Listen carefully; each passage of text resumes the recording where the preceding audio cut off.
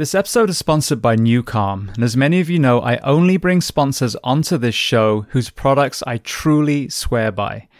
Now, we are an overworked and underslept population, especially those of us that wear uniform for a living. And trying to reclaim some of the lost rest and recovery is imperative. Now, the application of this product is as simple as putting on headphones and a sleep mask. As you listen to music on each of the programs, there is neuroacoustic software beneath that is tapping into the actual frequencies of your brain, whether to upregulate your nervous system or downregulate. Now, for most of us that come off shift, we are A, exhausted, and B, do not want to bring what we've had to see and do back home to our loved ones. So one powerful application is using the program PowerNap, a 20-minute session that will not only feel like you've had 2 hours of sleep, but also downregulate from a hypervigilant state back into the role of mother or father, husband or wife.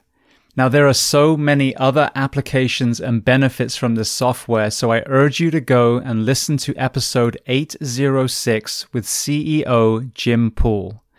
Then download Newcalm, Nucalm, from your app store and sign up for the 7-day free trial. Not only will you have an understanding of the origin story and the 4 decades this science has spanned, but also see for yourself the incredible health impact of this life-changing software. And you can find even more information on newcalm.com. Welcome to the Behind the Shield podcast. As always, my name is James Gearing, and this week it is my absolute honor to welcome on the show firefighter, flight medic, and podcaster Sam Brawley. Now, Sam has her own podcast, 911 Nonsense, but has never been interviewed until now. So I was honored to be the first person to ask her questions. So we discuss a host of topics, from her journey into the volunteer fire service, her road through EMS, some career calls, paramedicine in the ER, becoming a flight medic, and so much more. Now, before we get to this incredible conversation, as I say every week, please just take a moment.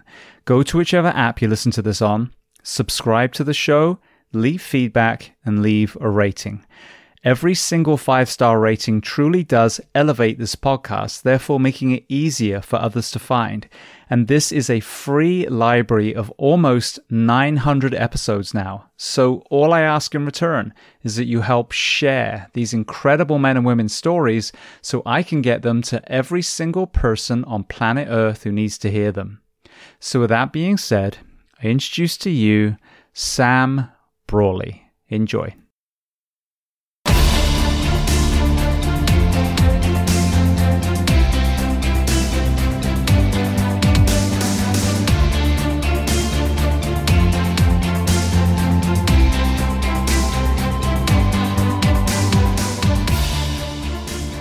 Sam, I want to start by saying welcome to the Behind the Shield podcast, and I want to give a shout out to DD Finder for connecting us as well. Yeah, thank you so much for having me. It's an honor to be here and getting to look and see it all. How successful you've been in your podcast. You're really something to look up to. And yeah, DD Finder did introduce us. He's a good dude, and he's got a lot of great stories. I loved having him on mine, and I loved listening to him on yours. Yeah, no, I listened. That's how I prepared for mine, was listening on yours. So that's how we came across each other. All right. Well, the very first question, where on planet Earth are we finding you this evening? I am located in New Mexico, which a lot of people tend to think that we are part of Mexico, but we actually aren't. We are part of the United States. I've never heard anyone say that before. It's like saying New England was still part of the UK. Yes, exactly. So, well, I would love to start at the very beginning. And we were talking before we hit record. I don't know much about you, which I think is awesome sometimes to just kind of, unravel you as we go along, metaphorically, that is. So let's start at the very beginning. Tell me where you were born and tell me a little bit about your family dynamic, what your parents did, how many siblings. Awesome. So I was born in a little town called Las Cruces, New Mexico. It's actually really close to the New Mexico border. I have 3 siblings. I have 2 sisters and a brother, and I am the middle child there. We adopted my younger sister, so I am very much the middle child. My father was a police officer, and my mother worked in customer service for various jobs until they decided to open a business together called the Buffalo Hunter. It was working really well. And then my parents got divorced and everything kind of fell apart. Okay, I don't know how detailed you want me to get. It's kind of a rough growing up. So, Yeah, well, we can go on that in a minute because I think that is part of the first responder mental health journey is, before we ever put the uniform on. When you look with this, lens that you have, the age that you are back at your father's career, what were the pros and the cons of the impact of the job on him as a parent? well, as far as pros go, I would say he was very protective. Um, that's probably it's probably one of the only pros I would throw out there. We didn't see him a lot because he worked a lot of swings. He did a lot of nights, so we didn't get to see him. That unfortunately afforded him the opportunity to go and sleep around with other people, which unfortunately happens a lot in that type of profession. And I mean, as far as cons go, that's really about it. We didn't really get to see him a whole lot. He wasn't really a very sharing kind of guy. He had his own ways of going about it, but it wasn't a very lovey-dovey family. Well, there's a lot of us that have, different dynamics that send us into service ourselves. And I think what's interesting though, and it just kind of hit me when you were talking, is a lot of us are sons and daughters. I'm not, but a lot of us are sons and daughters of responders. So when someone's been in the career, they get a very mature outlook to reflect on their upbringing and can really say this was good and this was not so good, and I think this is part of the storytelling because it's sometimes I feel like all I talk about is some of the doom and gloom negative side, but all we're doing is just showing shining light on that as well. We all know that Sure. being a first responder is awesome. We all love our jobs. We all are proud of helping other people. But I think, acknowledging the impact of the job on the human being and their family, allows us to then have a discussion of how can we improve it so the police officers of the next generation, have the rest and recovery, have the way to offload stress so that way the marital home is a lot more secure. Right. We're wanting to break that stigma. Absolutely. So what about when you were young, what about athletics? What were you playing and doing as far as sports or activities? I played a lot of basketball at a young age, and I did a lot of running. I loved to run. Basketball was my second favorite sport, and that was really about all I did. I didn't get back up into it until about high school. I started playing basketball again, and then after high school, I met a couple people and started playing rugby. Great sport. No pads. Yes, it is. No pads. Yeah, I loved rugby. Had a lot of injuries from it, but it was so much fun. So I asked a lot of people this, when you get into a profession, and I know you worked as a medic in different roles, SWAT and fire and all kinds of places. So there's times where you're more of an individual, there's times where you're definitely more part of a team. What did the sports that you play, or excuse me, how did they factor into the roles that you played later in life?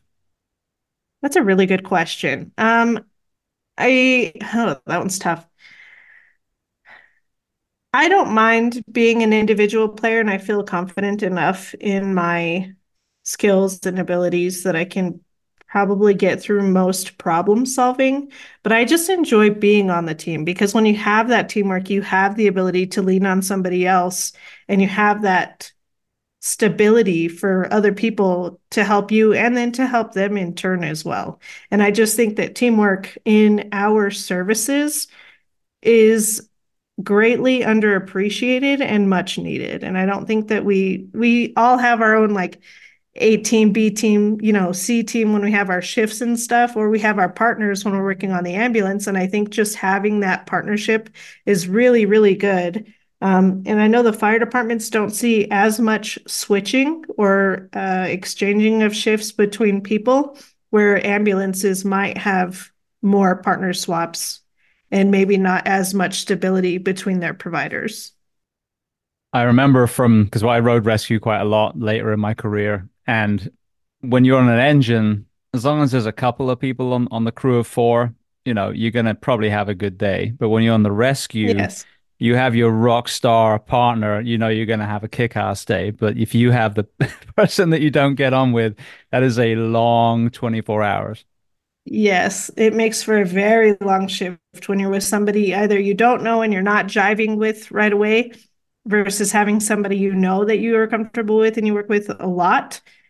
It can just, I've said it multiple times, like that can make or break your whole shift. Absolutely. Well, what about career aspirations? When you were still in the school age, what were you dreaming of becoming? I had always known, I think from the sixth grade, that I'd wanted to get into the fire department. My mom was driving me to a friend's house one day and we drove past a volunteer fire department. And I was like, hey, I want to do that. And then when I turned 18, without any support or pushing, I was able to go into a volunteer fire department. I actually signed up and tested and got into it. And then once I got into the fire department, I started looking at what the fire department actually does. So EMS versus firefighting, right? There's kind of a huge difference there. And I actually found that I was really enjoying both, but I really, really enjoyed the EMS side of it. And I kind of knew as soon as I got my basic that I wanted to get my paramedic, but everybody said, wait, take your time, get that experience, get to know the job, make sure it's something you want to stick with. So I did actually had my EMT basic for 3 years. I got my EMT intermediate for 3 years, and then I got my paramedic.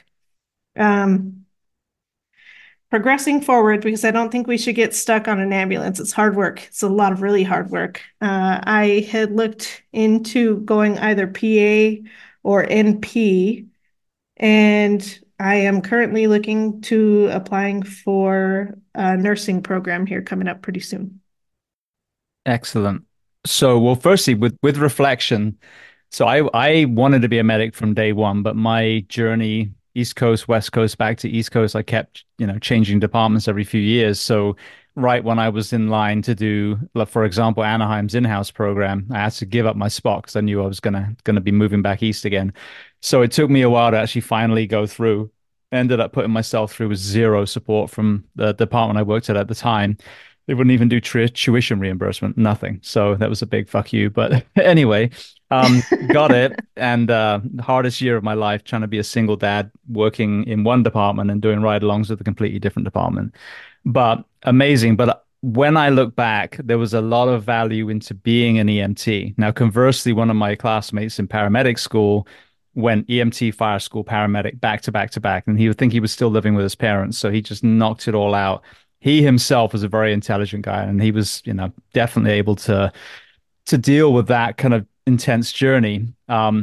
When you look at most of the people you work with or you hear them talking about, what is the kind of the ethos you think that's the middle ground? Should people go straight into medic, or do you think there's value in being an EMT for a while?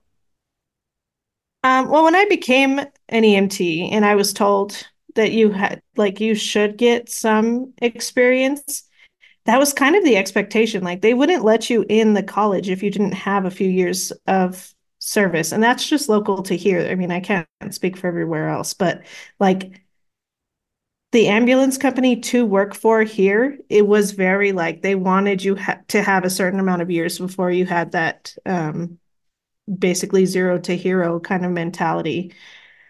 Uh, I think people should get the experience. I think that too many people rush through the program and think that they know what they're doing, and that makes it hard, and that can make you kind of a dangerous provider if you're going out. And that's not to say that even after, 3, 5, or 10 years of experience, you're not that same way. But I think that getting that experience under your belt helps you to be a better provider ultimately. One of the people that I had on my podcast just recently was Tara, and I don't know if you listen to hers at all, but she's um, does a lot of psych history stuff, mental health, and I don't I can't remember exactly how old she is. She's in her 40s, 50s, and she decided to go back and get her EMT basic license. She is great at her job. She does mental health for college students on one of the wherever she works. And she was like, "Well, I just, I feel like as a nurse, if an emergency were to happen, I didn't feel good about it." And so we've been talking back and forth, and I sent her this video on Instagram yesterday of this guy jumping off a roof and like basically buckling in half, and it's meant to be funny. And the first thing that she said to me was, "Well, before I arrived there, I'd be making sure we had the cops there because that guy looks like he was trying to run out of the window from, the girl's husband that's probably showing up at the front door." And I was like, "Oh my God, scene safety. Yes. Like, good job." As the EMT, like being in a paramedic, we were always taught scene safety first. And now, like, it's not even something that I think about. I think probably because I'm in flight now, but the it was just hilarious. I was like, "Oh, that didn't even click to me. What made you think of that?" Well, that's what I was going to say and I've made this conversation, well, had made this point with people on the show recently, people who go out and teach firefighting all over the country. But if we get too focused on the more advanced skills, we stop practicing the most basic ones. And I think what the EMT role Yes. does is it keeps you in that basic foundation. Now, I just worked a code on a plane with a few weeks ago, and just as a passenger, and so had zero equipment or everything. So it was back to not even really EMT. We're talking, CPR, American Heart, basically, but that's all you have. And then you realize, well, yeah, all the drugs and the monitor and all those things, they're extra bits. But if you get so zoned in on that, treat the monitor, not the patient, or treat, obviously you're supposed to treat the patient, not the monitor, then we find ourselves deviating from the very principles, the nucleus of our training. So this is why I personally, even though I was chomping at the bit to be a medic for a long time, it gave me, it kept me grounded as far as those basic skills on every one of the calls, even when I was a paramedic. Yeah, no, I think that's great. And I think that that type of experience probably made it a safer career for you altogether, which maybe is what gave you part of your longevity as well. Now, what about the volunteer side of the firefighting? I just literally had a conversation with Chris Moore, who's a firefighter in Virginia Beach area, and he was a volley and then he was a career. And not only obviously are they different as far as you guys are working and then you get banged out, or you come and do certain shifts and you're not getting paid, but there's also that proximity. A lot of people that volunteer are living and working in the same town. They're responding to their neighbors. So, what was your experience as a volunteer firefighter? So, in the town that I grew up in, we couldn't work for the ambulance company until you were the age of 21. And I got into the volunteer fire department at the age of 18. So, after I turned 21 and I got my EMT basic license, well, I got it when I was 18, but after I turned 21, we moved up to Albuquerque fairly shortly after that. So I didn't have a huge gap between the time that I started working at the ambulance company. But I think that that is great. If you have people who are working those full-time shifts and are working that second job and still continuing to volunteer, they are the ultimate like community keepers, right? Because that is something they're wanting to do and they're continuing to do it. And I think that getting that experience ultimately is great for them.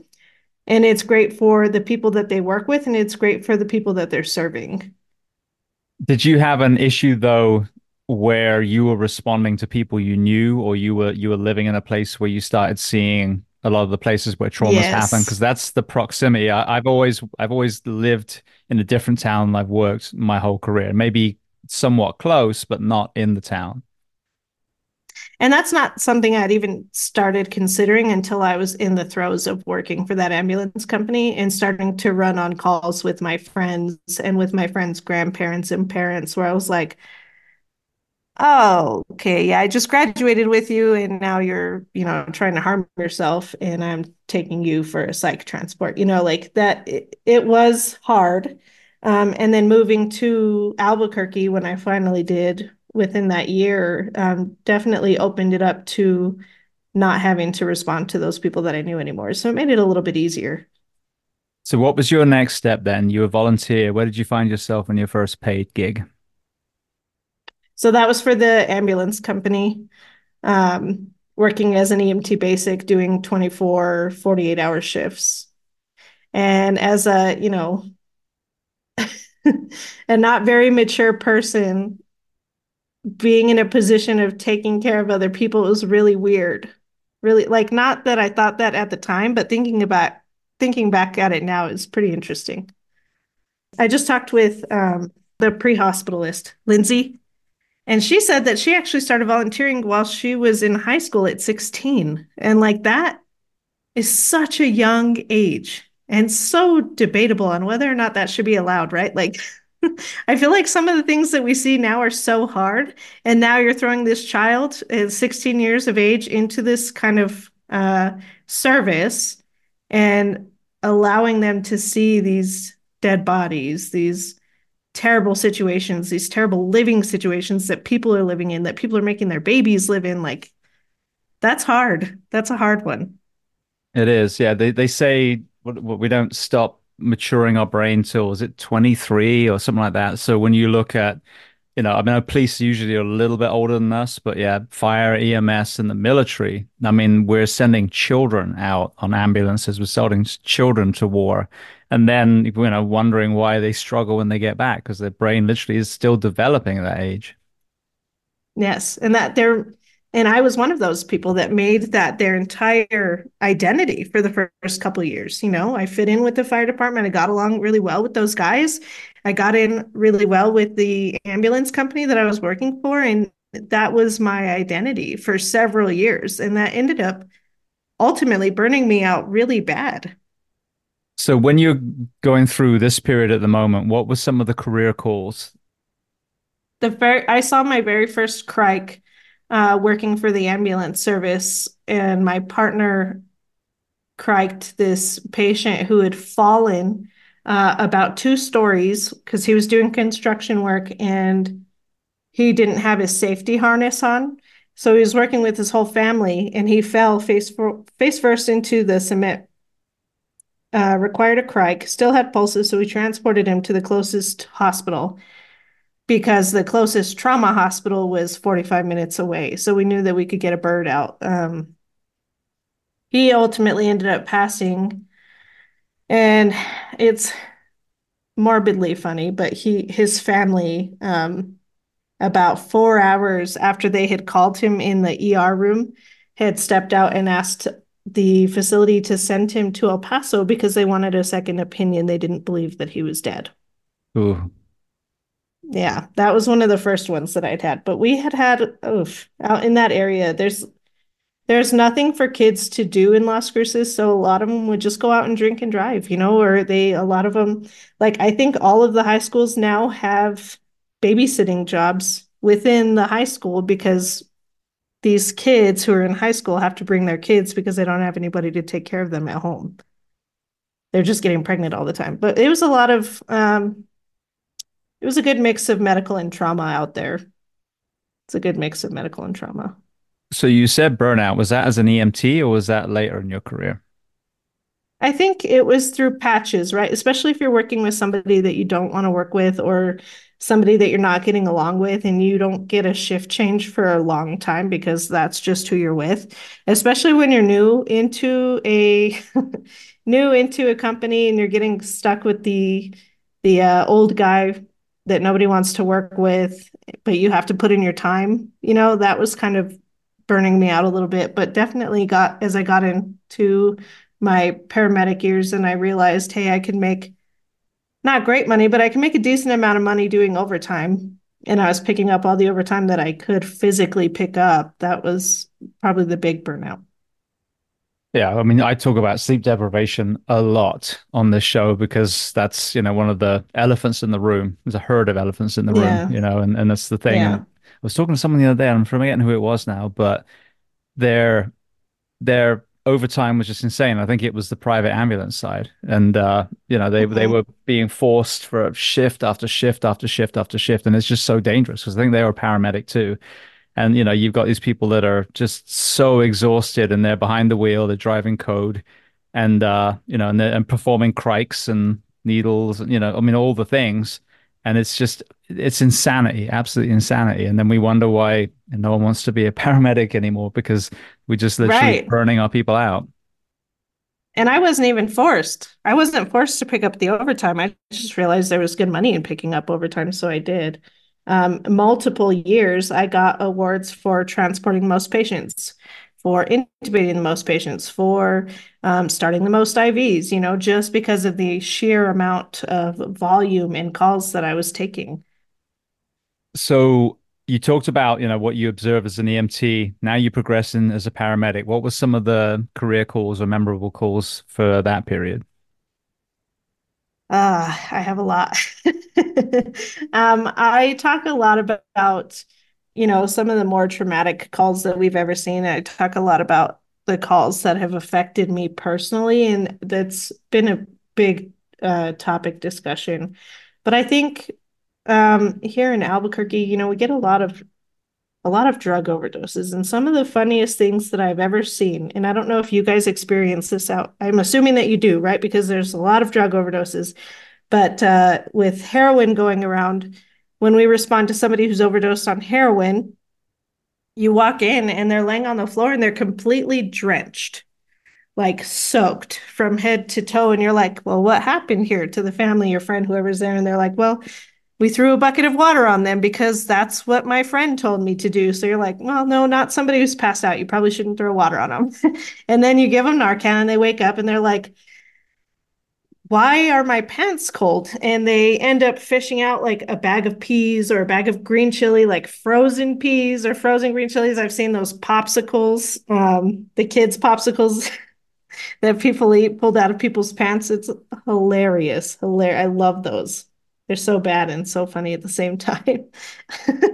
I remember literally testing for medic school through Anaheim through their program, and that was one of the scenarios that they'd give. You find a patient unconscious, pinpoint pupils, et cetera, depressed respirations, and ice under their armpits and in their groin. And I guess that's what they were seeing a lot even back in the day. And I don't know if it worked in any way, shape, or form, but that was at least people thought that was the antidote somewhat for a heroin overdose was shoving ice in all the Yes. special places. I wonder. I haven't been in the field in like in the 911 field in about 7 years, and I wonder if that's something that they're doing for fentanyl overdoses. I don't know if they are because I mean it sounds like that stuff is just, just killing people. I mean, most of my career it was basically heroin and opiates, legal opiates was what I would see a lot. So Narcan always worked. But from what I'm hearing now, there's cases where they go and they'll give three or four Narcans and still not getting them back. And then now you've got Trank as well, which is a whole other scenario where firstly they stay unconscious because Narcan doesn't work, and then secondly, the wounds we're getting from Trank now is just it's like rotting these poor people from the outside in, which is just it's heartbreaking. Yeah, it is heartbreaking. Is that something that you guys are seeing a lot out there? I haven't been out there, quote unquote, now for 5 years. So the last place I worked at, they protected a local theme park, so we didn't have as much of the homelessness and addiction that I had in my entire career prior to that. But I just had a photographer on and Philadelphia and New York and LA, some other places where, especially around the homeless population, that I mean, they're literally, she said they're like zombies, these trank addicts, because they're literally got all these rotting wounds. They're obviously completely altered because of the chemical itself, and it's just heartbreaking, absolutely heartbreaking. That is heartbreaking. Have you seen people skin popping, or have you ever heard of skin popping? Um, I haven't actually. So it's when they take whatever drug of choice that they have. If they don't have any more veins, they'll just start injecting it directly into the skin because they won't get as good of a high, but there'll still be a little bit of a high. And I've seen people covered with these boils. Basically, it leaves boils wherever they're injecting, literally from ankle to neck. Like it is crazy. And they have to go in, like, if they sober up or if this is something that's causing a continuous issue with infections and stuff, and they have to have them removed. We picked up a gentleman who, again, was covered from like feet to head, who said that he was having some removed because he had sobered up, and they, at one point in time, had to remove like 50 just from one of his butt cheeks. Oh my God. And it's probably a combination. Yes. Yeah, so probably what we're seeing with the trank wounds is skin popping, but the compound itself now is rotting. I think crocodilla was another one that was coming out. I think it was in Russia Yes. or somewhere. But again, these poor people were literally rotting while they were alive. Yeah, where you could see their bones like through the skin. Oh, Yeah, that was yeah. some crazy stuff. Crazy stuff. What happened to the good old boy drugs, cocaine? Well, that's what's so crazy is, marijuana is so stigmatized and, you were comparing it to all this stuff. It's class one. Like, come on, seriously. Really? Yeah. And now it's really good to see that there's a couple of police departments in the US that have stopped testing for it. Yeah. I mean, obviously, it's a common sense thing. You don't want to be altered while you're driving, of course, but if you used it to down-regulate the night before, that, and you have somewhat of a trace amount left, then, absolutely. Because I mean, the number of people that are on prescribed, antidepressants and pain pills, that's all legal, but they can't take CBD because it's got 0.4% THC. It's absolute insanity. It is insane, I agree. And I'm glad to see that it is becoming more of an open topic and more open conversation amongst first responders. Um, the barrier that we're having right now is getting it federally accepted. Yeah, 100%. Now, when I think of Albuquerque, I think of Nick McKinley, who's been on the show a couple of times now. He's the founder of Deliver Fund. So they are bringing basically tracking and education to first responders, especially law enforcement, on the human trafficking element. And again, educating a lot of us that, human trafficking, most of it is within our own borders and it's our own children being preyed Mhm. upon. Did that training or that kind of awareness come across you during your career? It has in the flight job. That's something that we talk a lot about is children and then adult trafficking as well. It's one of the modules that we have to go over every year. Now, what about the application? Have you actually found cases where that training has helped and you were able to make a difference in a child's life? I haven't personally. No. And it's unfortunate because here in New Mexico, we just have huge cases of child abuse, elder abuse, just all over abuse in the whole state. Now, why do you think that is in your state specifically? We're a very poor state. Um, the community in general is just very poor. We don't have a lot of health intelligence here. So we have a lot of poor health and then financially poor people. When you go into the average house, then what are some of the challenges if you compared it to, let's say, a more affluent area of America where there is good education, there is good healthcare? How would that contrast to what you're seeing where you work? Um, in my career, I've walked into a lot of disturbing houses. You'll walk in and you'll see a 100-inch screen TV on the wall with these really nice cars outside. And you walk in and the house is crumbling. There's holes everywhere. There's dirt covering the floor. There's bugs and there's kids and they're living in that. Like everything is getting poured into these electronic devices and these things to make it look like the houses are really nice, but you walk in and it's terrible.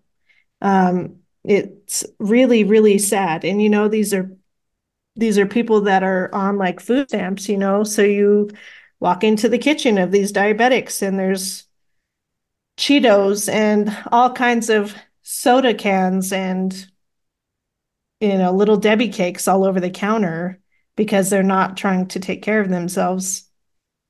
Yeah, it's heartbreaking. I think that's a universal thing. I think most people listening can see that. I mean, I could from Anaheim, from Hialeah, from the Orlando area. You get these homes, and the parents have taken care of themselves, but these poor kids are Mhm. doomed. You're like, how is this kid going to grow up and have good self-esteem, be driven to chase a career that's going to make a difference in the world when they're surrounded by this selflessness and they, more often than not in an area with gangs and other negative role models. Yeah, I mean, the gang culture here was so bad that there's an area of town that we have called the War Zone. And they, a couple of years ago, actually went in and put like barriers so that when you're driving up to an intersection, you can't go through that intersection. You have to either go, or you can only go in one way, you can only turn right. So they were trying to mitigate the drive-by shootings by putting up these barriers so that when people were shooting at somebody's house, they couldn't just continue driving through these intersections. They were being forced to either stop by the gates or to take really tight turns. Crazy. That does not sound like a proactive solution. No, no, no, it doesn't. No, it doesn't, unfortunately. Yeah, the homelessness has gotten really bad here.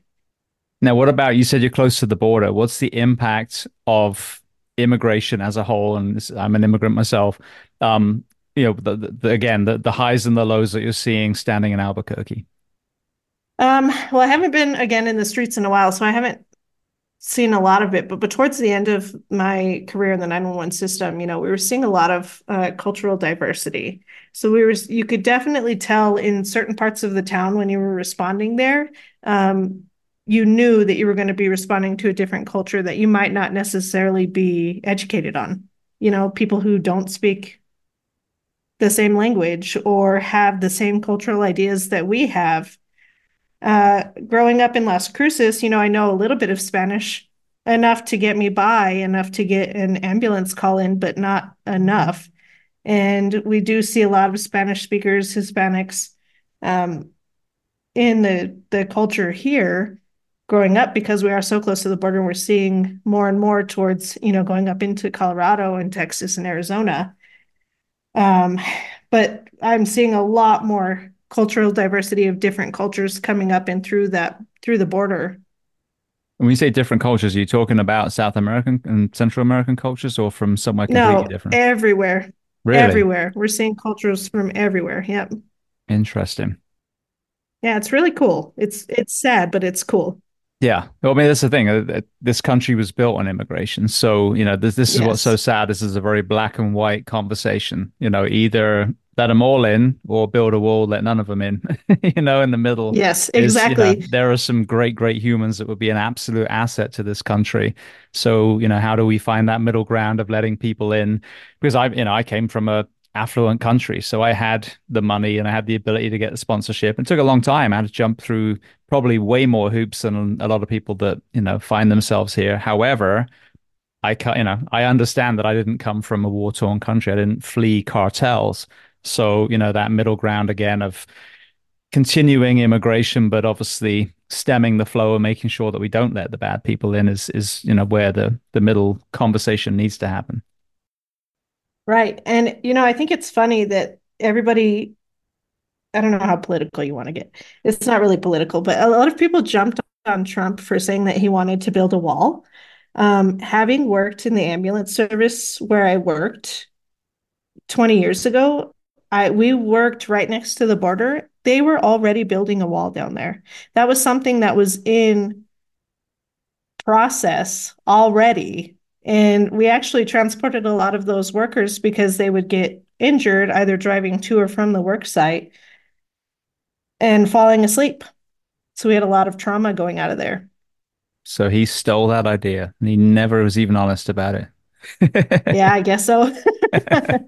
Not that surprised, I guess. But you see, this is why I absolutely love these conversations because I get to speak to someone who was a paramedic right at the border, or I've had, people that were border patrol. And it's the same with war. The people that were overseas that fought for our country, they talk about, some of the atrocities. They talk about the kindness and compassion they saw with the indigenous people or with their, fellow soldiers, and we don't hear any of that. And like I said, with the immigration thing, oh, Oh, we're going to build a wall. Well, there's nuances even to that. And the thing that I would love to see is the discussion of why are people fleeing that country and what part what role did America play in the devolution of Mexico? And you look at drug prohibition, for example. I mean, we have a big role. So to just say, to negatively impact a country, I mean, Colombia, Mexico, wherever it was, and then just stick a wall up, it's kind of like going into Yeah. Afghanistan and then just fucking leaving in one day. We've got to Yes. we got to look at our responsibility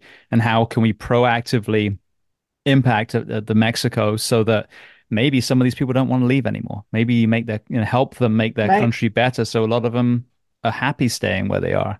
Because I'm, an immigrant's life is not going to be it's not a fun choice. Oh, I'm just going to up sticks No. and walk, swim through the Rio Grande and hope I don't get caught and then go clean hotel rooms for the first 3 years of my American experience.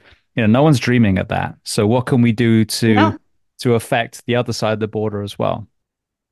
Right. I mean, and we would have tons and tons of women who were pregnant just walking along the border while they were in labor because they knew that Border Patrol would be there to help them once they started like actively pushing this child out and then calling for EMS so that their children were born on this side of that wall, on this side of the border, and their kids were born in the US, making them United States citizens. Wow. Yeah. And see, Yeah. we need to hear this stuff as humans. And like you said, it really irks me when people are like, I don't want to get political. And I'm not saying, I was irked at what you said, but this is how we're groomed. Oh, I don't want to get political, so Yes. I don't want to talk about, COVID or whatever. No, that's not politics. That's humanity. We Yeah. don't want people to die. And without diving into that too much, the middle ground is this helping our people or is this hurting our people? That's not politics. That's altruism. Right. I just didn't want to give too much credit to Trump where it wasn't deserved. Trust me, I give almost none to him. Just simply because 340 million people and we're given these shit bags every 4 years and I'm still waiting for Yeah. a good leader to actually make it. So it's not him specifically. He just should neither should Clinton, neither should, Biden. None of these people that we've been forced upon have any business being in a role that leads this entire nation when there are so many great, great men and women that could do an incredible job but won't get the opportunity because they're not millionaires and they have ethics. Yeah, I agree. I I don't know how you feel about this, but with voting, like, do you know how much voting we saw when like American Idol and all of those others like pop culture TV shows would let you vote from the TV? Hmm. Insane amounts, Yep. insane amounts. So if we could figure out some way to let people vote through the TVs with like true identification, however that would be possible, the amount of voting that we could have would be immense.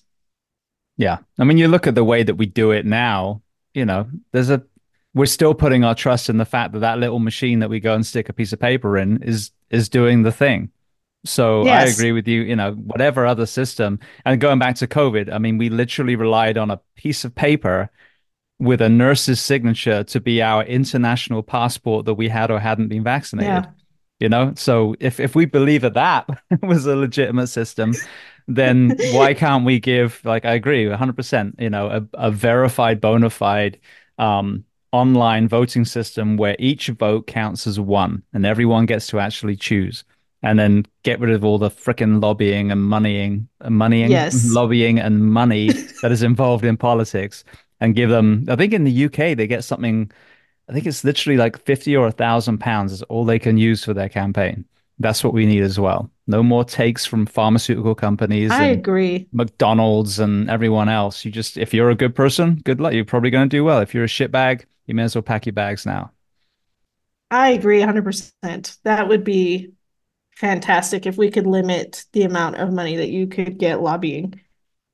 Yeah. And just It tell is us what you kind of a stand for. joke. Don't tell me about what the other person did. I mean, now everyone's all surprised that, this big reveal of Epstein's Island that all these politicians are there. Like they're they're not good people, a lot of them. So you're surprised. Like, it's like when people are inside trading, all that stuff. This is because you keep putting the same kind of person in that position. I know lots of honest people that wouldn't go on Epstein's Island, wouldn't inside trade. They'd just be too busy trying to help the country. That's who we need to get back to.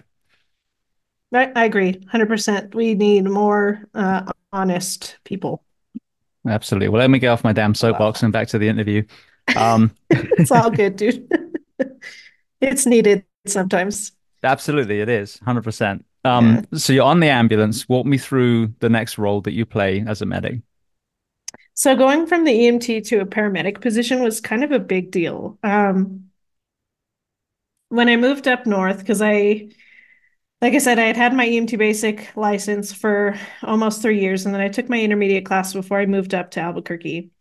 When I moved up to Albuquerque, I got into a small private ambulance company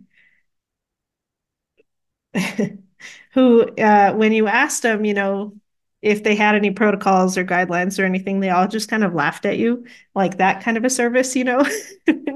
And then as an intermediate, I was running my own calls. I was expected to be making the clinical decisions for my ambulance because it was me and an EMT basic.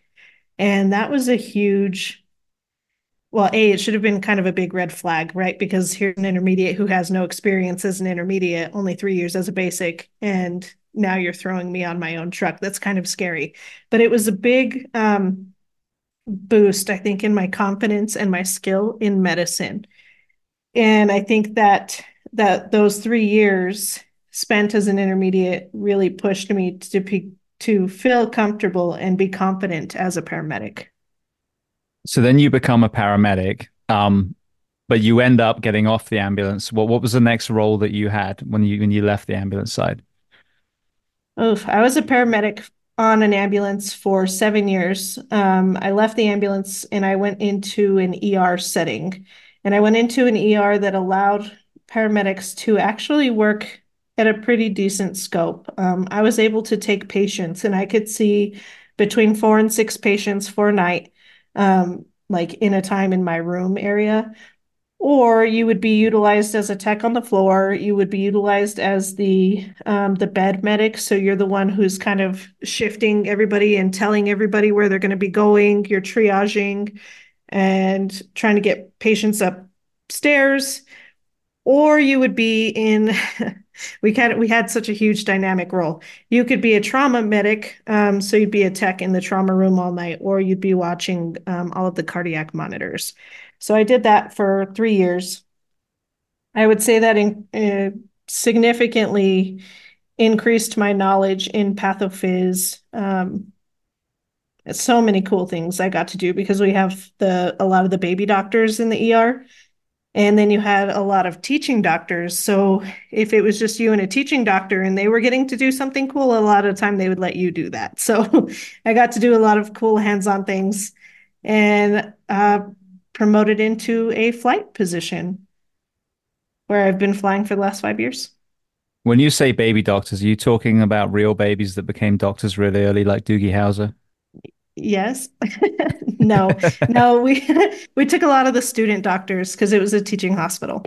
So talk to me about what you got to do there, because when I went to medic school, we had we have still two hospitals in Ocala.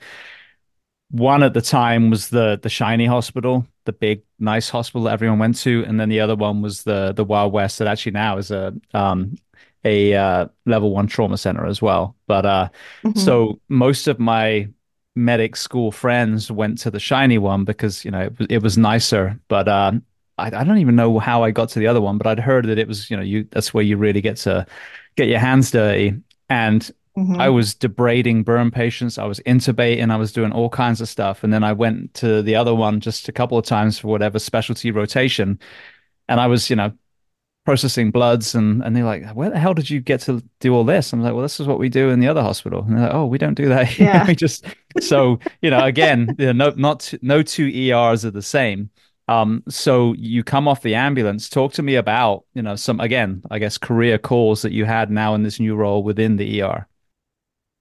Oh yeah, we got to do, I mean, getting to watch them crack somebody's chest open to perform a cardiac massage. I've gone to do cardiac massage. We've done a lot of wound debridement. I think one of the coolest things I got to see was um, we had a guy who fell off his bike into a large cactus. And so he had the needles everywhere, like covered everywhere. And do you know what they used to get those out? No. They use Elmer's glue. So they cake on Elmer's glue and then they peel it off and it takes the cactus spikes with it. So that was a lot of fun getting to do that. We got to use, man, we helped cast so many broken bones. I've gotten to bloodlet people where you literally have an 18 gauge or a 16 gauge connected to a blood bag if their hematocrit's too high. So you just drain blood off of them for a little bit. We've gotten to let's see, I've done a lot of crazy things. Um, we we had a patient that came in, I think because he was coming in from the prison system, and I think he just wanted to get out of the prison for a couple days. And he did self-cathing. Well, instead of putting the tubes up to relieve the bladder and then pull him out, he was just shoving them up as far as he could, up his urethra. So when he came in, he was complaining of UTI symptoms. And the Eurodoc came down and he brought this like really cool, it was like a screen attached to a little cart, and he had this like little roto rooter looking thing. So you put the roto rooter in and it's got a little camera, but on the end it deploys a little like claw. So you can pull the tubes and pull them out of the urethra. So I was getting to control the little claw, like a claw game, the claw machine game. I had a lot of fun doing that. There's just so many things. Did you see literally the craziest things in the ER? We have a state fair. I don't know if you guys have that up here, but so in Albuquerque, we have the biggest state fair here. And they decided to do a competition, like a ghost pepper competition, where if you ate these ghost peppers and you kept them down for 5 minutes, you got like 50 or $100, like something totally not worth it. We had so many people come in crying about their stomachs hurting from eating these ghost peppers. And you're like, there's nothing I can do for you. I can give you a little bit of Pepcid, maybe help coat the lining of the stomach, but there's really not. You just got to get it out. And guess it's going to hurt coming out too. You couldn't put the Yeah. claw up there and go get the pepper and bring it out again? No. No. Not at that point, not when it's already like digested. Yeah, I'm an absolute puss when it comes to spicy food too. So that's why I would never even do one of Oh. those. Like, oh, you want to do a challenge? Like, I do the mild chicken korma challenge. That's about the most I can handle. Oh, that makes me sad. You've never tried green chili before? No, oh, if it's spicy, then no. Like there's a certain point my Oh. threshold is low where it ceases to be tasty, and by that point, it's just like you're on Joe Rogan's show, whatever it was called at the time. Fear Factor. Like you've transitioned into Fear Factor, and I just like to stay in the Yeah. I'm gonna enjoy my food realm. Oh, well, if you ever come out here, mild green chili is great. The flavor's great. The consistency's great. It's good. Okay, but it's mild. They do have mild. You have to ask if it's mild first. Okay, I will take that into account. All Yeah. right. Well, you mentioned about getting into the flight medicine side, so talk to me about that transition. A huge, huge transition. I initially got in mostly just to see if I could challenge myself. You know, flying has been something that's always scared me. And I knew that the critical care medicine was where I wanted to be and what I wanted to perform. So when I got in to a small company that had been around just a couple years, but it was starting to really grow. And uh, yeah, I went on my first couple flights and had a really good time. And I actually yesterday I just passed my 1,000th mission for the company. Congratulations. Yes, thank you. It's a little scary. The level of medicine that we can do to treat these people is actually really amazing. Like it's been a really cool thing to see and kind of transition into this critical care role. So I took, you know, in the first couple of years, you're just kind of learning what a critical care provider does. And then I was able to take and pass my flight paramedic critical care certification, which was really cool. And I'm still learning. Like, this is a job that you can't just sit and hang out and be idle on. You have to be learning constantly. And I love that about this job. Now, I want to get into some career calls in that role, but before we do, you've got ER where we, the paramedics of the world are preparing the patient for, coming through the ER doors. But you've also got the same kind of preparation role when it comes to the flight crew as well, passing off the patient there. So having worn the EMT and the paramedic uniform yourself, what would you tell the first responders or the EMS personnel of the world as far as some takeaways that set you guys up for success, whether it's the ER or on the flight side? Oh, my biggest thing is, and I think you've harped this quite a lot, is take care of yourself. That is one of the most important things you can do, and I think a lot of us take for advantage, because you get stuck in that loop where you don't pack your food, you don't have anything with you, so you're just grabbing what you can grab at the gas station or whatever, and you end up weighing a lot more than you should, and it's really hard to take it off once you got it on there. So I do try to tell people, take care of yourself physically and take care of yourself mentally, because if you are not mentally fit, you're probably not fit to be taking care of other people. Absolutely. Now, what about operationally? For example, if I know from back in the day, if I were going to take someone for a CT scan for a stroke, for example, that ideally they wanted, bilateral large bore IVs, obviously trauma, you got burns. So, are there any kind of reoccurring, I wouldn't say mistakes, but areas where there's a lack of knowledge from us setting you guys up for success? I mean, there any things that have happened more than once that maybe we can learn from to set you guys up to continue care more efficiently?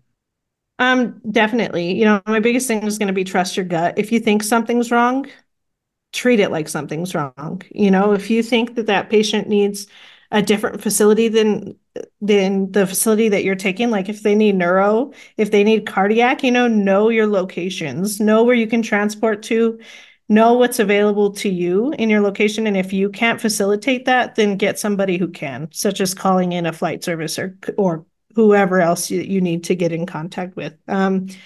Bilateral 18 gauges is a big one for CT scans. Pregnant females are also going to need usually bilateral 18 gauges if they're going into labor, and that's just in case something goes wrong. That's a really good question. Don't be afraid to treat with fentanyl. There is a huge stigma on it. I can't tell you how many patients I've had tell me, like, don't give me that fentanyl drug. I don't want to get addicted. Make sure you have a good knowledge base of the medications that you're giving and don't be afraid to treat that pain. Brilliant. Yeah, I know with fentanyl, this is before the big crisis. I think we could only give 100 as medics in my last place. So it was a pretty, conservative dose anyway. And this is the thing. Fentanyl is a beautiful drug when used Yeah. properly. But this is, that doesn't mean that you got it from the dark web from China. That's a different kind of fentanyl. Yes. Yeah. No, it's a huge stigma on fentanyl right now and a huge stigma on ketamine too. And ketamine is an amazing medication. Yeah. Well, even for the psychological side, there we go. It's late here in Florida, where a lot of people are having a lot of success with ketamine-led counseling, led therapy. So Yes. they will have an infusion and not be left alone. Those are the bad ketamine places, but with someone there leading you through as you start kind of the walls start coming down, you do talk therapy, and I've heard amazing things. But sadly, I forget who it was now, but someone who's high profile, they revealed that their death was ketamine, and I'm like, there's probably a lot more to it than just ketamine. That was the guy from Friends. Yeah. Oh, that's right. Yeah. Who had battled addiction, all kinds of things. So I don't think it's like saying someone died of COVID, someone who had, COPD and smoked for 40 years. Oh, COVID killed them. There's more to that story. Let's talk about it. Yeah. Yeah. That they won't. They won't, unfortunately. Yeah. Well, speaking of critical care, so now you're in the flight medic role again. What are some of the career calls in those 1,000 runs that you've had? I will tell you that a large portion of the flights that we do here in the state of New Mexico, and I think this really is unique to our location, is we do a lot of psych transports. Um, we just don't have the services available to ground transport these patients. And I know for a little while they weren't using rotor to transport the psych patients, but they have just recently started using or facilitating that those rotors are transporting psych patients. But no, we do a lot of medical and a lot of trauma out of the smaller communities and the we have a lot of native populations out here. So we respond a lot to the reservations and we transport a lot of people from the reservations. Now, I've had people with, varying perspectives on that element of the indigenous people of the US. And it seems that, you got one group saying, oh, they're so lucky, they get all this money, they've got casinos. But then a lot of the first responders that come on that happen to have worked in reservations see a lot of desperation, addiction, domestic violence, etc. Now, that can also, end up becoming all that people think about. And obviously, there's a lot of, very healthy, thriving um, areas and all over the US. However, if we are failing those populations, then that needs to be discussed as well. So talk to me about, looking at that specific group of men, women, and children through your eyes. I will say that COVID was a big hit to our reservations because a lot of that community and that culture, they all live together as families. So they have large families that are living together in small areas or in small buildings, even together. So COVID took out huge numbers of our reservation populations.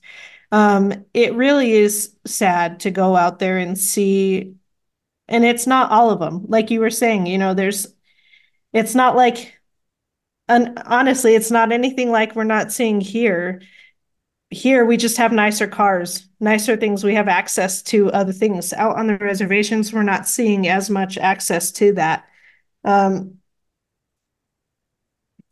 it's there's a lot of, again, poor health intelligence. So you're seeing people with diabetes who are missing both of their legs and some of their fingers and don't have any eyesight and are, deaf.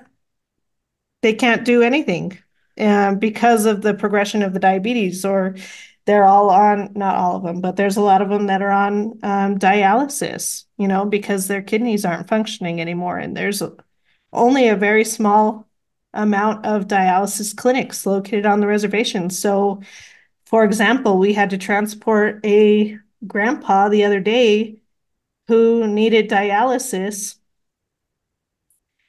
but the staff couldn't even tell us like why he needed to go to a different hospital when his labs were abnormal. And when you are on consistent dialysis, when you're a chronic renal failure patient, your labs are going to be all over the place anyways.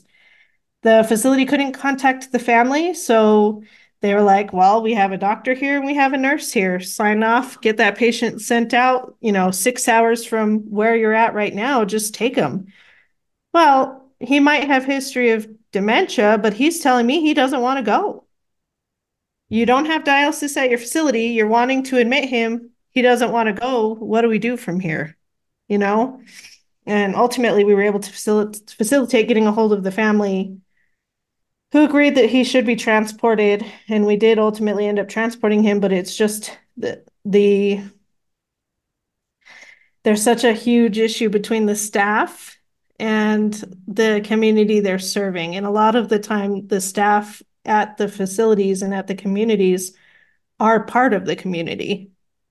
So it's sad to see that level of, well, just take them, just get them out of here. Hmm. And again, I think most people listening, we all know that, especially con homes and some of the urgent care clinics. I mean, I've been people that you said about in a high hematocrit. There was a gentleman and he had, correct me, it's been a while. Is it polycythemia when you have too many red blood cells? So he had that, and he just went in to get some blood drawn. He was told that he had to just get basically pseudo give blood every so often, and they called, God, it was like a stroke or something, and the guy's like, I'm absolutely fine, and I forget why they thought. And we ended up arguing with this doctor in this Centricare, I think it was. Well, no, it was a facility on on the theme park property. It was their facility, and we had problems with them all the time. And what it was is they just, CYA, check the box, get them out of here, like you said. And a lot of Yes. people, not a lot. Let me correct myself. There are people in quote unquote healthcare facilities that do not put the patient's well-being first. And, yeah, like you said, ultimately that gentleman needed to be 6 hours away. But if there was an alternative, you got to think, well, is this person able to get back from 6 hours away? What are we talking about as far as the well-being of the whole family unit and the individual? And I think sometimes it becomes so much about dollars and cents that they literally get disconnected Yes. from the human beings that they're supposed to be taking care of.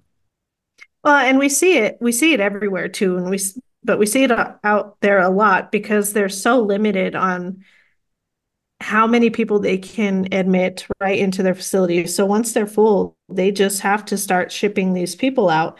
And we see a lot of dumping where people can't take care of their elderly parents or their elderly siblings or their elderly whoever, grandparents.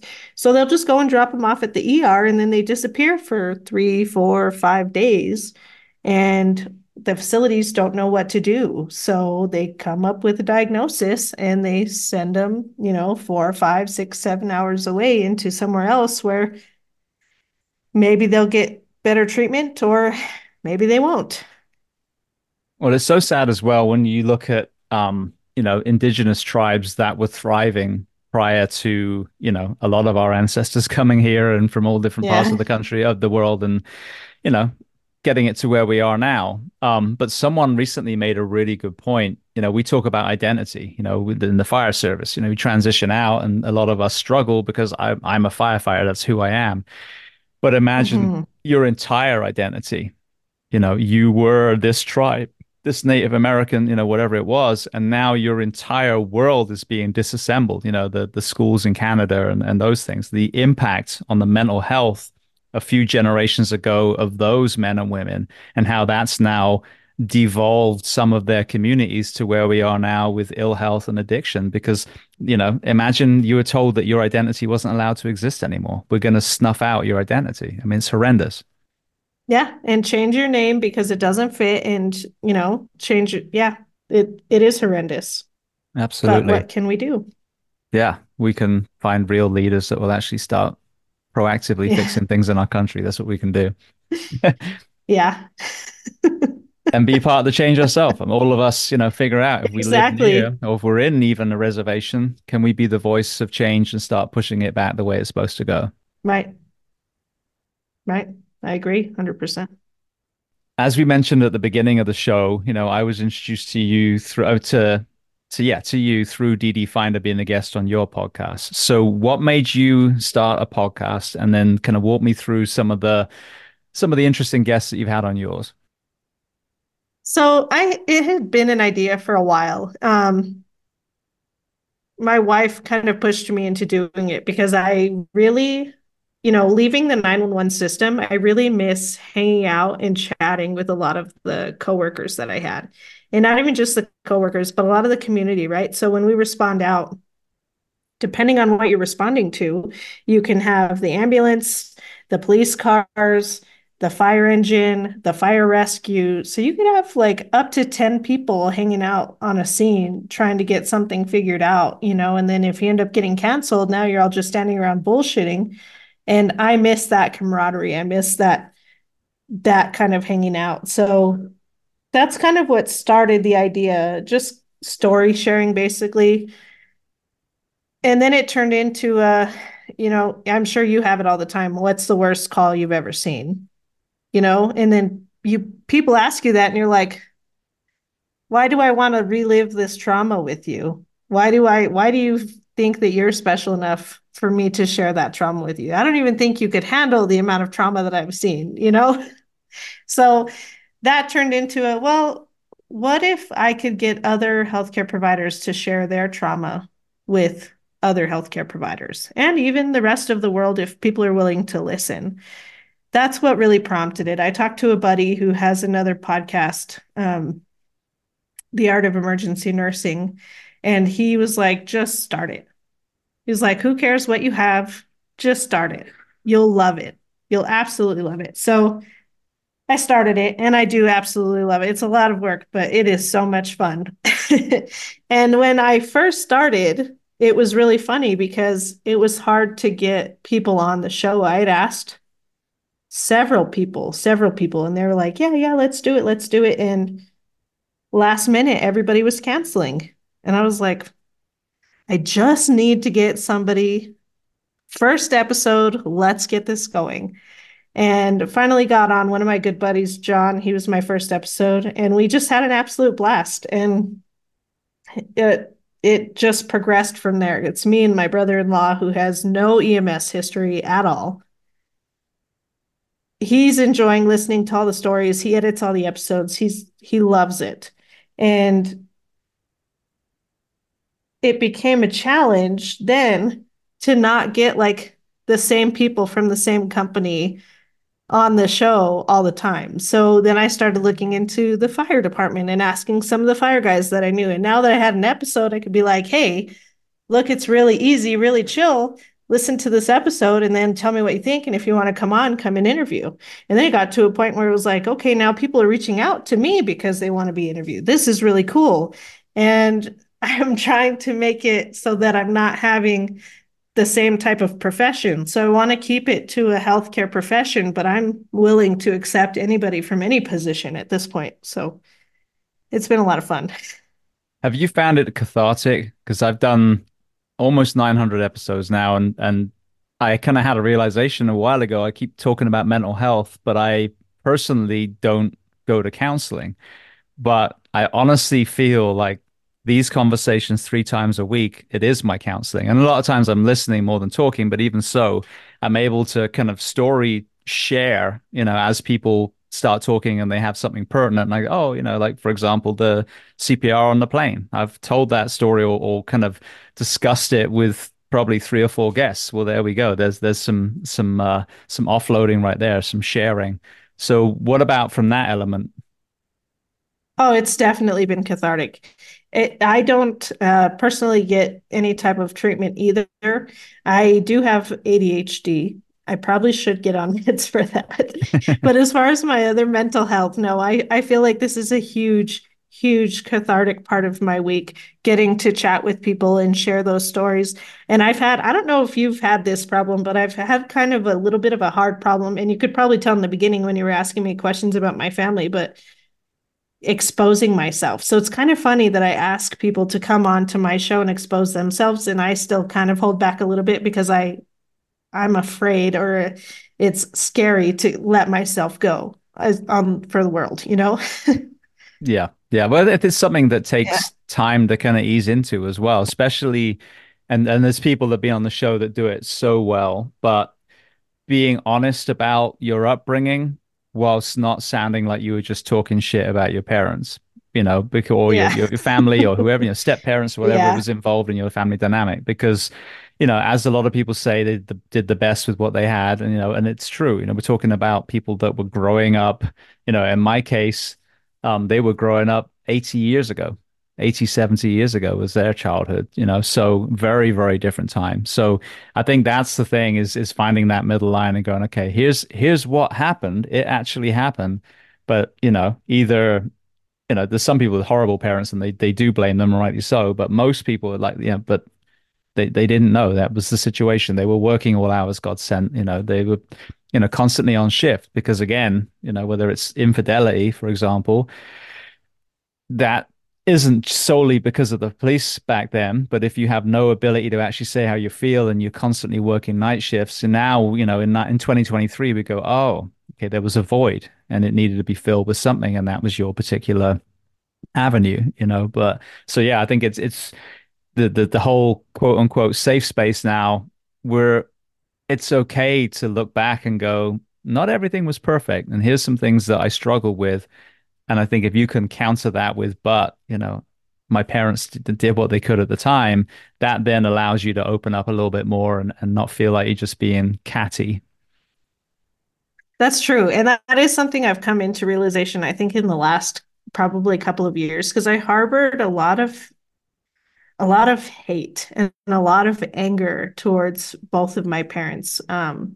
Ultimately, what what happened was I was a senior in high school, and my mom took off because my dad was cheating, and then my dad took off to go off with his little lady.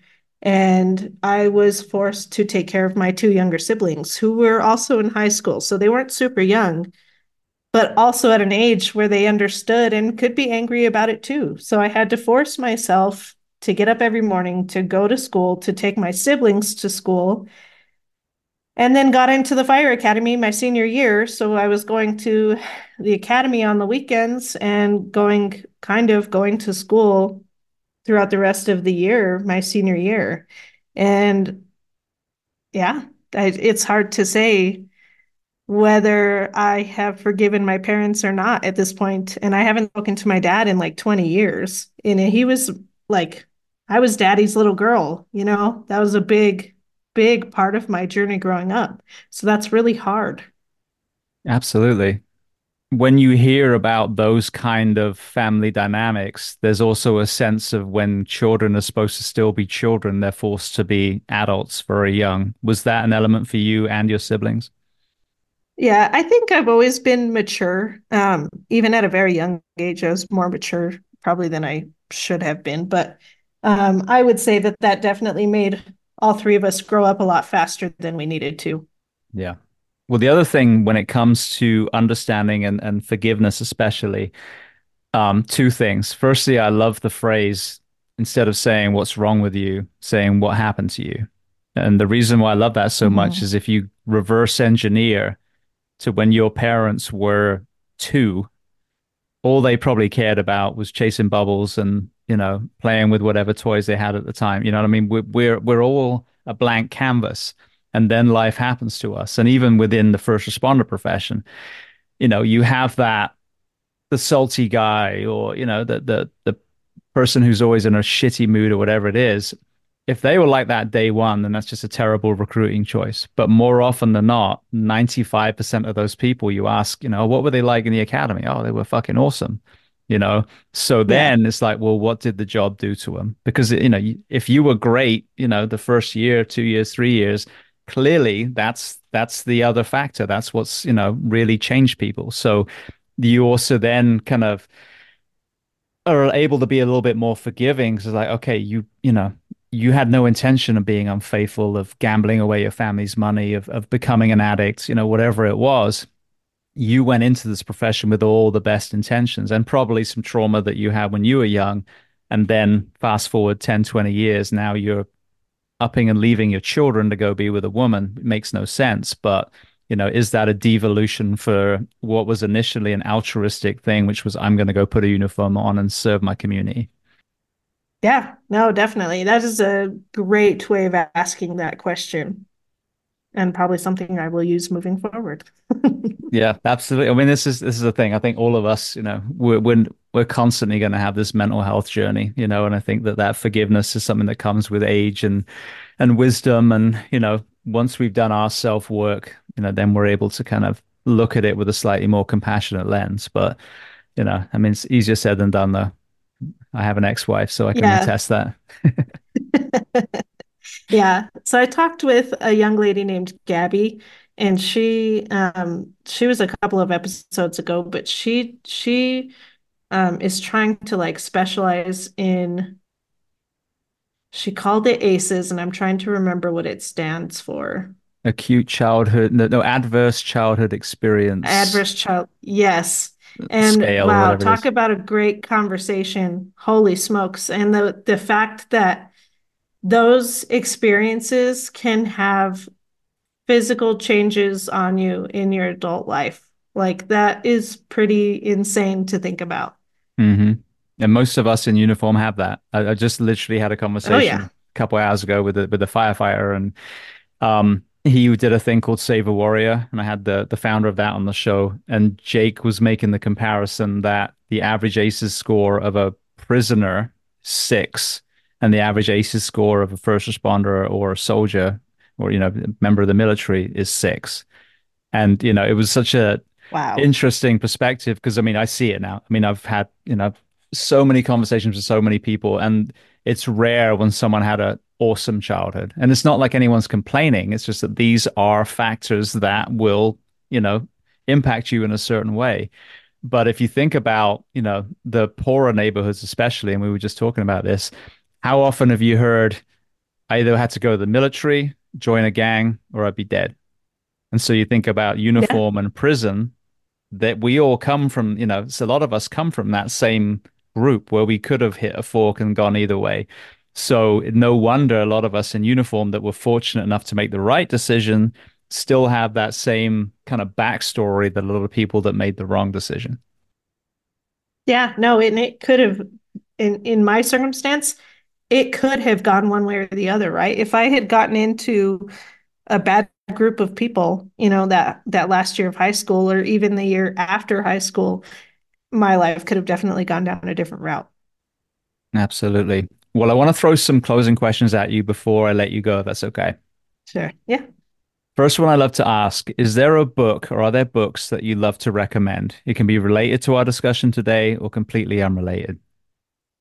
I'm a loser and I like to read Harry Potter often, but I That always does not suggest Harry make Potter. you a loser. He is an amazing magician or He is, I wizard. agree.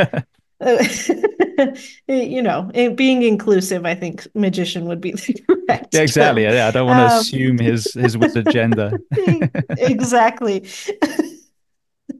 I actually just so DD Finder's Ready Left, Ready Right was a great book, and I don't know if you've had the chance to read it or not, um, but it's engaging, especially if you don't work in the rotor position. I really liked that one.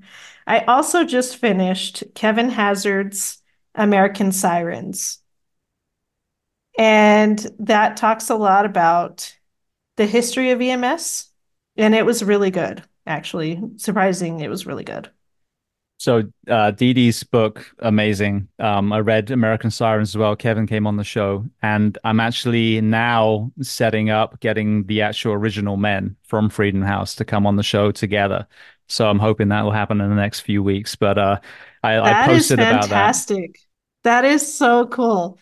There was something online, and I forget, but it was someone who basically told that story, put it together in a little Instagram video. And I had all these like, trolls going, that never happened, and it was like, yeah, it did. I don't know what if you're offended because it wasn't a blue-eyed white guy that started the paramedic program, but I hate to Yeah. tell you, the origin story here in the US goes, precedes LA, Miami, the ones that, we know of. So, and it's such an incredible story. And it's a sad story because once it did take off, they were kind of disassembled then too. So I can't Yes. wait to hear it from the real men that were involved. Yeah, that's exciting. So one of the guys, and I can't remember his last name, he said it at the end of the book. One of the guys had actually come to the University of New Mexico to help with the EMS Academy here. So I started doing a little bit of digging, and don't get me wrong, because I didn't go super deep into it, but I did do a little bit of digging, and I wasn't even able to find his name in the EMS Academy's history, which was interesting to me. So that'll be a really good topic, I think, for you, and a really good conversation between the guys. That'll be really neat. I'm looking Absolutely. forward to that. Me too. Me too. I'll have Kevin Hazard on the 26th. Oh, excellent. That'll be a great conversation too. Is there anything that you wish that you would have asked him or talked a little bit more about Um, that I should bring up? Not, I mean, as you can tell, my conversations are long. The one earlier was almost 3 hours, 2.5 hours. So it kind of, varies on the tempo of the conversation. But I think ours was quite long. So I think really, what I wanted to do was talk to the real men. So obviously that's kind of part two. But I mean, there's so much because he was at Columbine as well, if my memory serves me right, early in his career too. So Really? yeah, so he's if just double check, make sure I'm not getting two guests confused, but I'm almost certain Kevin was at Columbine, if not maybe one of the other shootings, but I think it was early in his career. But yeah, but I mean, I'm sure there's so much to talk about. Obviously, the book was a part of the conversation, but his own career is pretty awesome. And even now, like whatever he's doing next, because I forget the topic of his next book, but I think he's writing another one at the moment. So yeah, you'll have a great chat with him. Awesome. Yeah, I just started his other one. The not A Thousand Naked Strangers. Yes. Yeah, that was a great book. Yeah, I just started it, so we'll see how it goes. All right. Well, the same kind of question. What about movies and or documentaries that you love? I'm a huge true crime documentary junkie. I love watching that stuff. I couldn't give you any name in particular because I've watched so many of them. But I really, really just love true crime documentaries. What was that one about cats? It's got a funny title. Did you watch? Don't, yeah, don't fuck with cats. That was it. That was insane. Absolutely That was insane. insane. That guy is nuts. We're actually watching the documentary now about the little girl that was adopted from Ukraine. Oh, that they She's a little, discovered she was actually like 20 something. that's what they said. Yeah, so if you haven't watched that one yet, oh my God. It is nuts. It is, I feel so bad for her. Natalia Grace. Yeah. The disturbing case of Natalia Grace. That's the one we're watching right now. Okay. Yeah, It's you got to be nuts. careful because there's so many amazing documentaries out there now, but there's some absolutely shit ones too. And I made the mistake of watching a couple and I'm getting good now. Like in the first 10 minutes, I'm like, all right, just stop now, James. It's not gonna get any better. I forget one of the ones I saw I know. recently, but it was fucking terrible. ID Go, ID Go is one of the ones we typically don't watch because the quality of them is really bad. Um, yeah. But then you have to be careful too, right? Because and I can't remember the name of this one, but it was about the guy that was wrongfully imprisoned for raping that lady. And it was a Netflix documentary. So he actually got out of prison and then was out for just a couple of months and is now back in prison, they're saying, for killing another lady. Oh God, really? Is that ringing a bell for you? Kind Yeah, so of. they made another documentary showing the behind the scenes on how like he may not have raped that lady. And they made it seem like the police and everybody involved were like making it a conspiracy to say that he murdered the other lady. So the second documentary shows all of the evidence they didn't show in the Netflix series that could have very definitely proven him as guilty. So are you talking about the one where the lady was found dead in the scrapyard?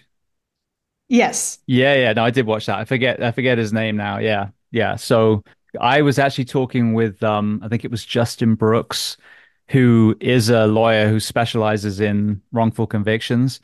And I actually asked him about that. Was it Stephen someone was the Yeah, dude? Stephen Avery, I That think. was it. Yeah. And he said he definitely thinks that it was his nephew that was in prison as well. He's like, I'm sure his nephew is Yeah. innocent, but he didn't say that Stephen was. So maybe it's a gray area there. Yes. Yeah, I agree. Oh man, that one was good. Yeah. Yeah. Yeah, yeah. Another one I watched. I can't remember what they called the actual documentary, but I had Greg Kelly on. He was the high school football player in God, what state was it? Texas, I think. And he was wrongfully accused of basically, touching children. So what happened? His family were sick, so his parents moved to be closer to a medical facility. His mum was sick, so he ended up being offered a room in his one of his friend's house and in his teammate's house, and they had a daycare in the house. And there was that's what it was called. It was Outcry was the name of the documentary. And this kid named Greg. Oh, Greg touched me. So the worst. I mean, just an absolute disaster when it came to the legal system, from the police to everything else. And Greg was in prison for a while. And you imagine being a sex offender in a prison, wrongfully convicted, and then this incredible lawyer stepped in, took his case, and then broke it down and was able to prove. And they didn't even interview the other kid. It was the other kid whose house it was. He was the one that was abusing the kids. In the meantime, while Craig was serving time, this kid ended up raping a woman too. So, Oh, these wrongful convictions, I mean, that I just put a post up today about that of a guy who, after 25 years, was proven innocent, 25 years in prison. But, it's so important that we as a country and certainly in the legal profession and law enforcement, do everything we can to make sure this doesn't happen. Because how many people died in prison? How many people was shanked because they were wrongfully accused of, whatever it is. So yeah, very important Yeah. stories.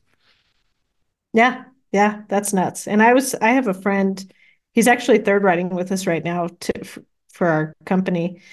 And he used to be a corrections officer, and he was saying that people that are in for rape, and child molestation, or we always we always think that they get what they deserve in prison, but you never really know. And he was like, "Oh no, they absolutely do. They get the shit beat out of them." Hmm. So, could you imagine being falsely charged and then getting the shit beat out of you just because you're there? Yeah. Or if you're innocent, because I know this happens because Greg, I forget how he phrased it, but he did what he had to do whilst in prison. So you're trying to defend yourself whilst not accumulating charges that will keep you in prison. I mean, talk about, a fine line, like making sure that whenever you're fighting off people, that you do it in a way where no one sees. That's, I mean, I just can't even Yeah. imagine. What a nightmare. No. No. Yeah, that's got to be terrible. There's a guy, and I don't know. So we had a paramedic here a couple of years ago that um, he got fired from the local company for they were responding code three to a call. I think it was a chest pain. And they pulled over because he wanted to smoke a cigarette. So he subsequently got fired for that. Well, he was also in a bike gang. Okay, this is a paramedic that I worked with. He was in a bike gang and were using meth. He randomly one day was driving like really early in the morning. I don't remember if he was going to work or what. I think he was going to work. But he said the car next to him was, he could hear the guy telling him, "I'm going to go to your house and I'm going to rape your girlfriend. And then I'm going to kill your girlfriend." Like he's driving on a freeway at 65, 70 miles per hour, and he's swearing he can hear this guy talk to him. He forced this guy off the side of the road and shot him in the head Oh and my then took God. off.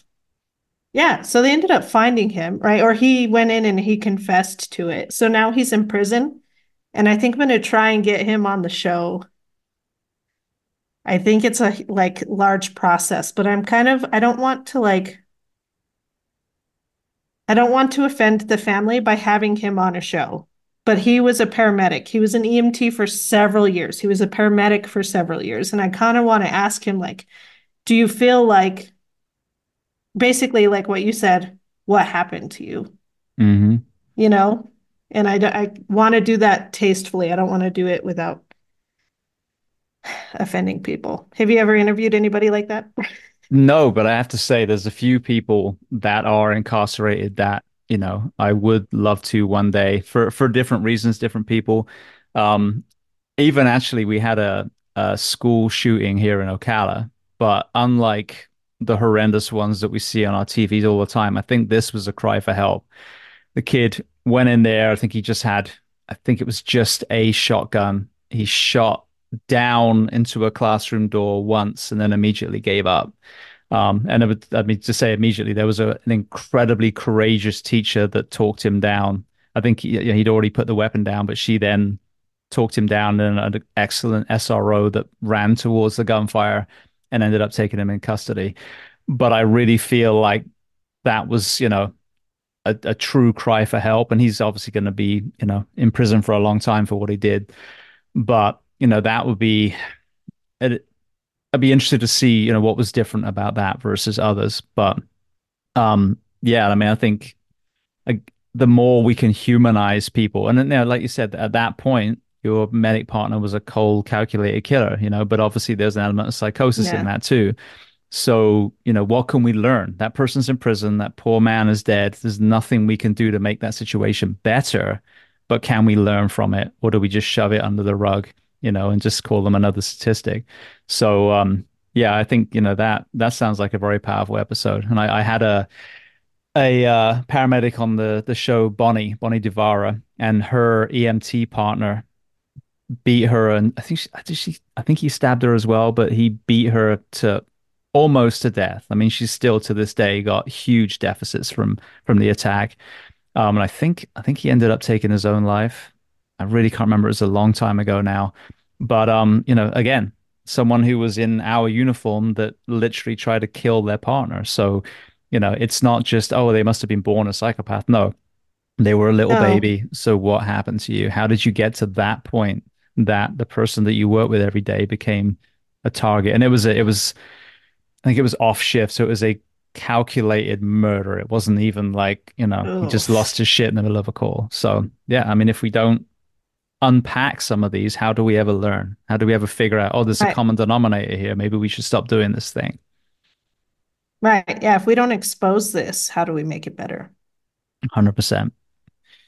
All right. Do Well, you do you use any like do you read any mental health books to work maybe more on your communication skills or like I don't know, like basically stress management for people when you're talking to them? Is there any resources that you would suggest?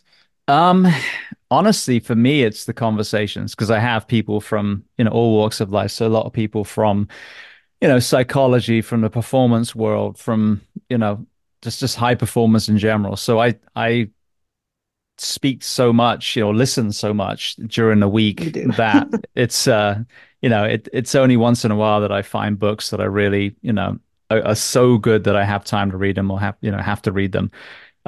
So I mean, for me, it's not so much the mental health ones specifically, but Man's Search for Meaning, Tribe, some of these ones that are still people's kind of pseudo biographies, but there's all this kind of wisdom infused into them.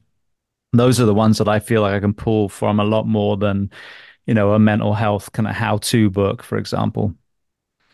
Sure. No, that makes sense. So, Cool. all right, well then, speaking of awesome people and not so awesome people like the guy in prison, um, is there a person that you recommend to come on this podcast as a guest to speak to the first responders, military, and associated professions of the world? Yes, I think his name's Rob Arietta, and he does the Skulls for Hope Foundation. I think he'd be wonderful for your podcast. Beautiful. Yeah, I think did you mention him when I put that post up a few I days ago? did. Okay. Yeah. Goals for hope. Yeah.